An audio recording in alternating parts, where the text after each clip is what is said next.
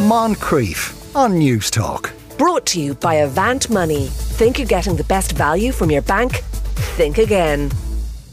Now, like many people in Ireland, Sinead Connell changed career during the pandemic. In Sinead's case, that meant becoming an online sex worker through an OnlyFans account. Sinead is now the subject of a documentary which will screen at the Krakow Film Festival. It's called Call Me Mummy. And the director Tara O'Callaghan and Sinead herself join us now. Afternoon to you both.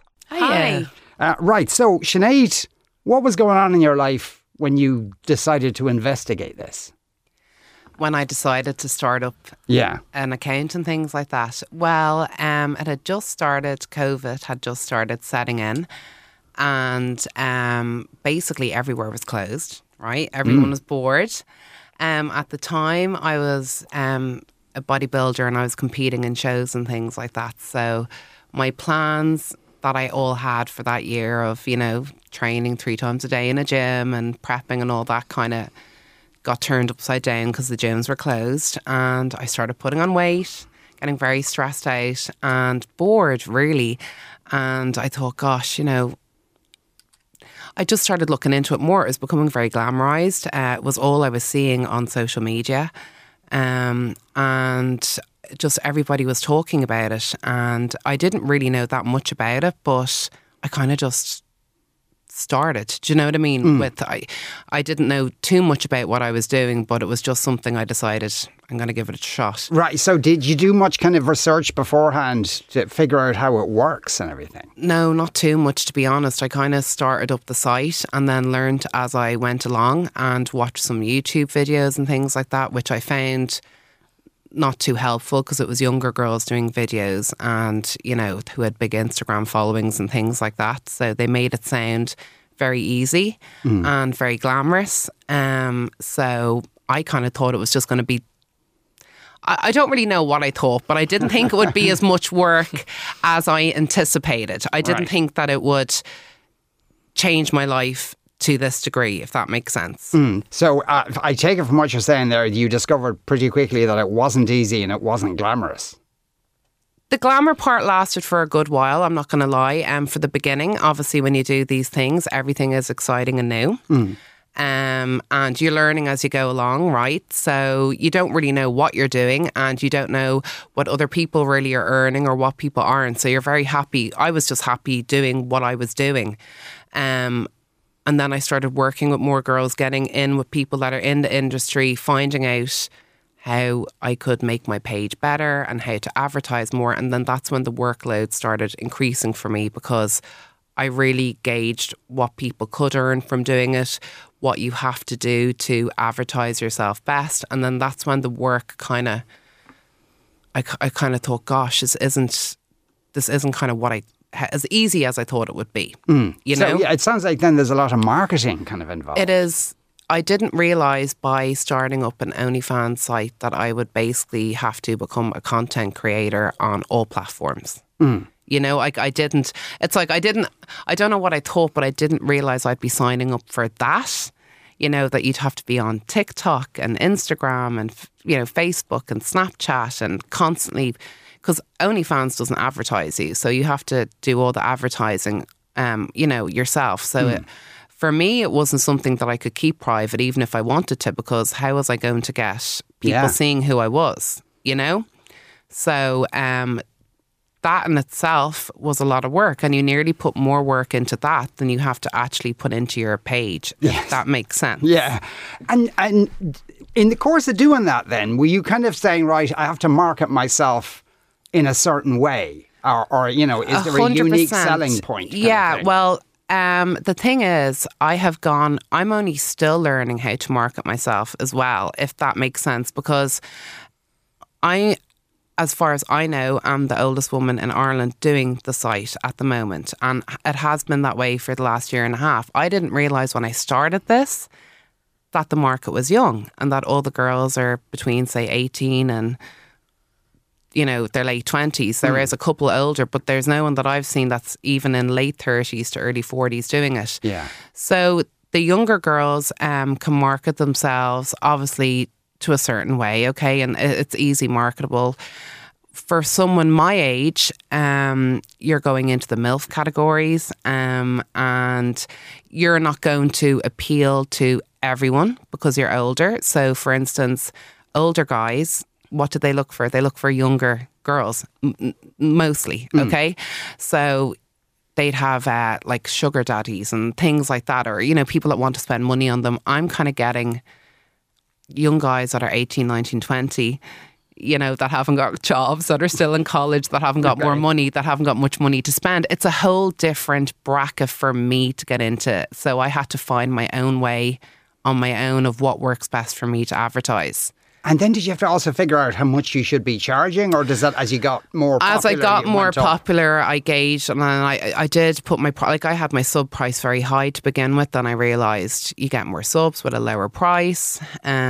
You know, videos, I just all different things I've priced different. You know, there's stuff that I've made higher, like such as video calls and things that are more work for me to do. I've increased prices of that, but then I would also lower my sub price. There would be a sale on it a lot and things like that. There's so much that goes into it that I don't think people realise. But I'm only speaking from my point of view of 4 kids, how hard it is for me to fit everything in, because if somebody's full-time job and they're in their 20s and maybe they've no kids or whatever, then they're able to go live on TikTok all day, or, you know, make lots of content, you know, interact with their subs a lot. But I'm in and out of my car literally all day. If during the day, you know, I'm doing mom things, I'm in the car after school, going to school clubs, hobbies, like, then I'm knackered at night, man, and I'm not in the mood to start doing video calls and everything, but it's work, you know, and, you know, I make sure I go live on TikTok most days and things like that to interact with people, but this is all extra work piled on top of being a mom full time. Yeah, do you know? What hours are you then working? Are you doing? I mean, only that's all work. It just depends. I mean, at the weekend nights, I could do video calls quite late into the night if it was busy, because when do guys get video calls, right? When they come home from the pub after a few drinks, right? And they want to spend their money, okay? Things like that. But then there's some days, it depends how much you want to work. I mean, there is days that you can take hours off, but I'm not in a place yet where my page will tick over quite comfortably without me putting the work in. I mean, there's some girls that maybe can make a lot of money just, you know, with ticking over with resubs and things like that, but I'm not in that place yet. So the days that I work less, I make less money. Yeah. And I can have incredibly great months where the money flows in. But another thing people don't understand with OnlyFans is the next month you could earn half that amount. Yeah. And that is as quick as it goes. You're working for yourself, and the money is not always the same every month. Like, you go up and down. It's your own business, essentially. Yeah. Is it seasonal? Is it busier during the summer? Or, you know? Well, COVID was great for everyone started, which is why everyone really saturated the market then, you know, because nobody had anything else to do or spend their money on. And they were looking for like some type of personal interaction over COVID, men were. So that's why OnlyFans was perfect, because you're not only watching porn, you get to interact with the person as well. But I would find things that people would think may be busy, like Christmas. You might think, oh, we'll do really well at Christmas. At Christmas time, men are mostly buying their wives, girlfriends, kids, whoever, presents. They're not spending, and it's a family time, so they're not spending so much. It depends, you know. So I thought, for instance, December would be very slow for me, but December ended up being a very good month for me for whatever reason. But you can't really say, but a majority of time, things like Valentine's Day and stuff would be slower. Yeah. Okay. You know, because they're spending money. Also, do you have rules of things that you will do and won't do, say, during the video calls, I imagine, particularly?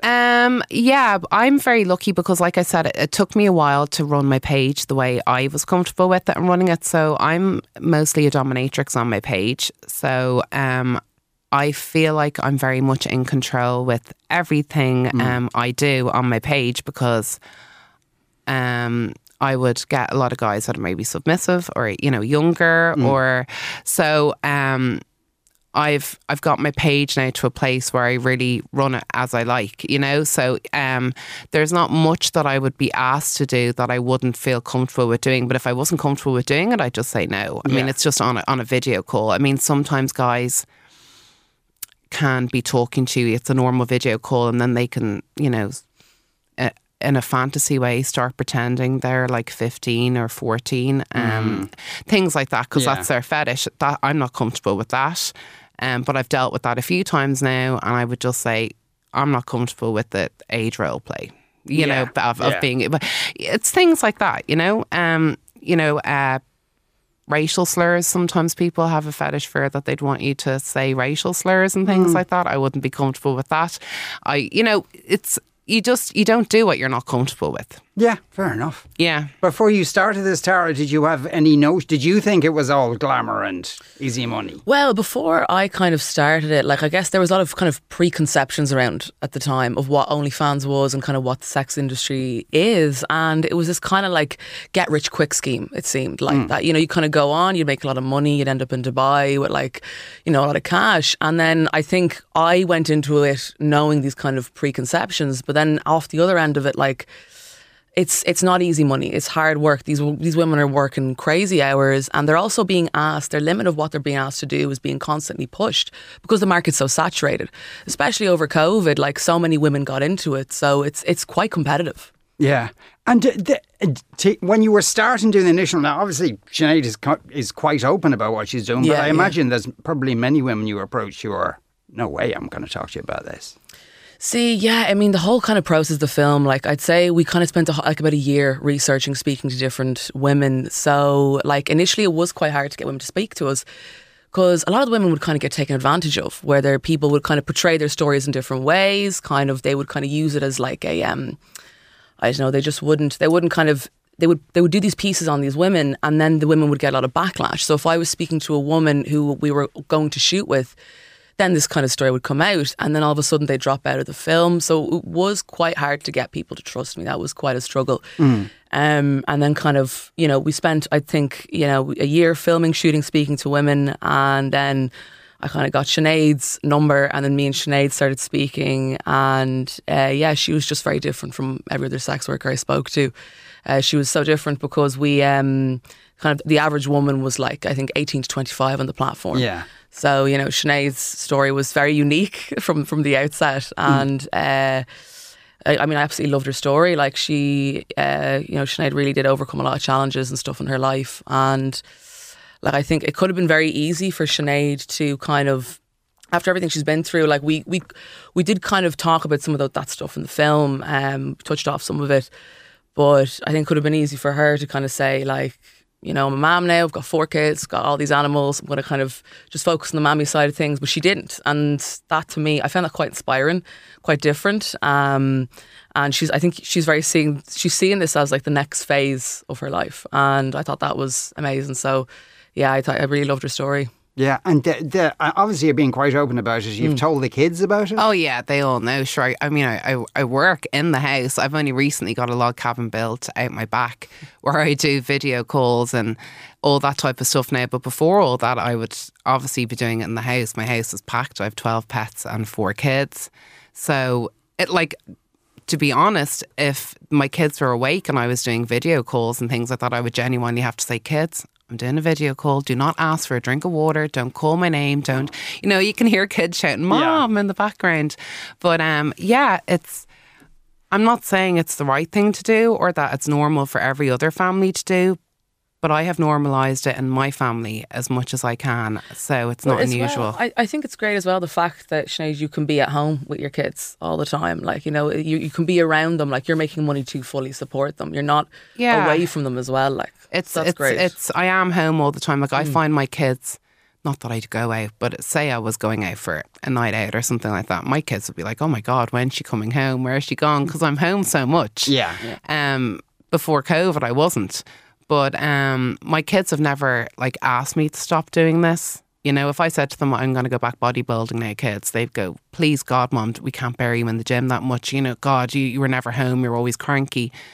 But so they'd say to me, please don't go back to competing again in shows. But they have never said, please, Mum, don't do OnlyFans, you know? Has it thrown up any difficulties for you being so open about it in terms of other family or anything of that nature? Yeah, actually, as we're doing this interview now, my family all are travelling down to my sister's wedding. My sister's getting married tomorrow, and I'm not invited to that now. Or not that I'm not invited. I speak to my sister whose wedding it is, but she's the only member of family I really do have a relationship with, of my siblings.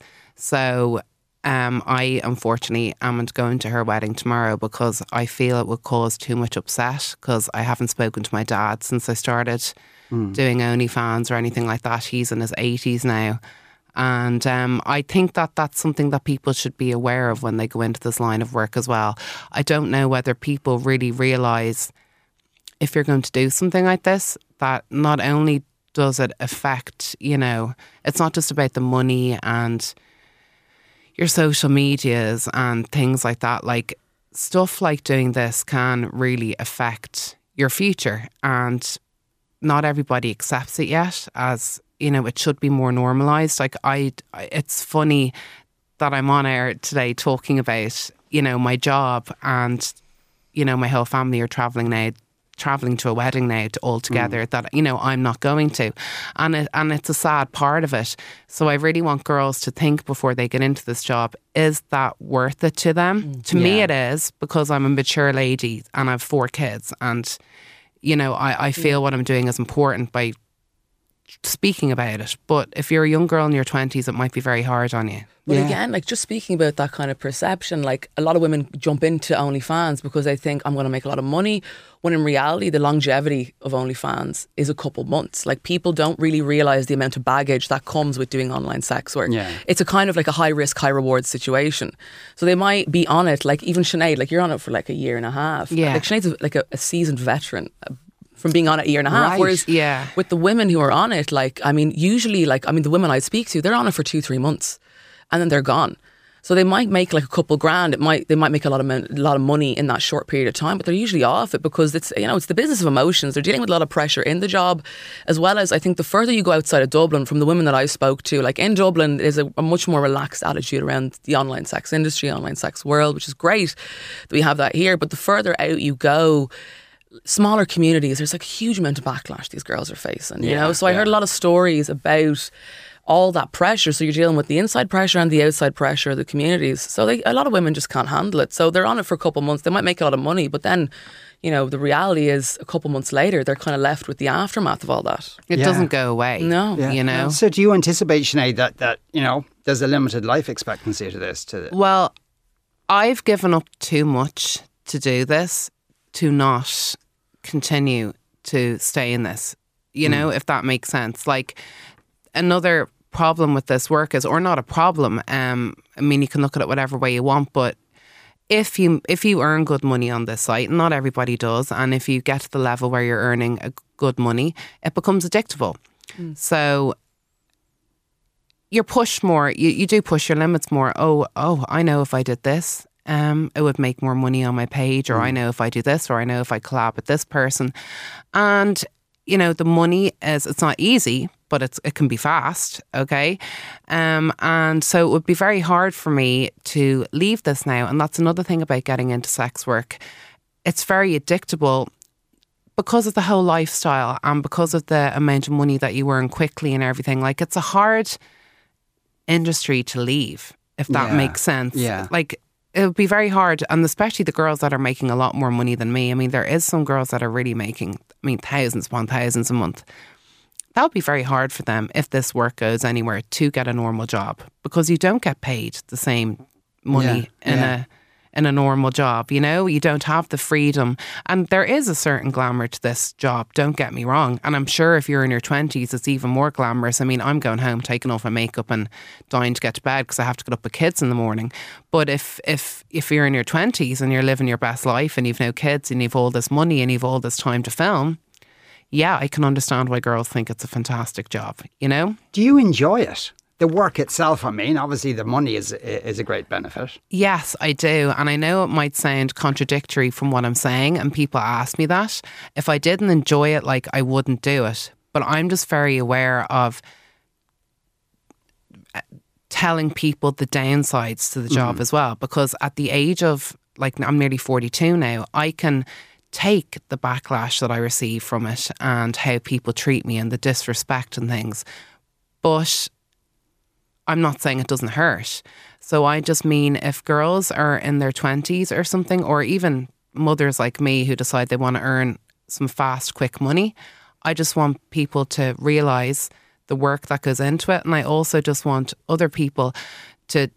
I enjoy my work, but I don't enjoy how I'm treated sometimes when I go out and how other people treat me, and I shouldn't feel like that. So I'm not going to give up this job because of the downsides or because of why people treat me a certain way, but I just think it's important for people to know. The name of the documentary is Call Me Mommy. Tara O'Callaghan is the director. Sinead Connell is the subject of the documentary. Thank you both very much. Thanks. Moncrief. Brought to you by Avant Money. Think you're getting the best value from your bank? Think again. Weekdays at 2 p.m. on News Talk.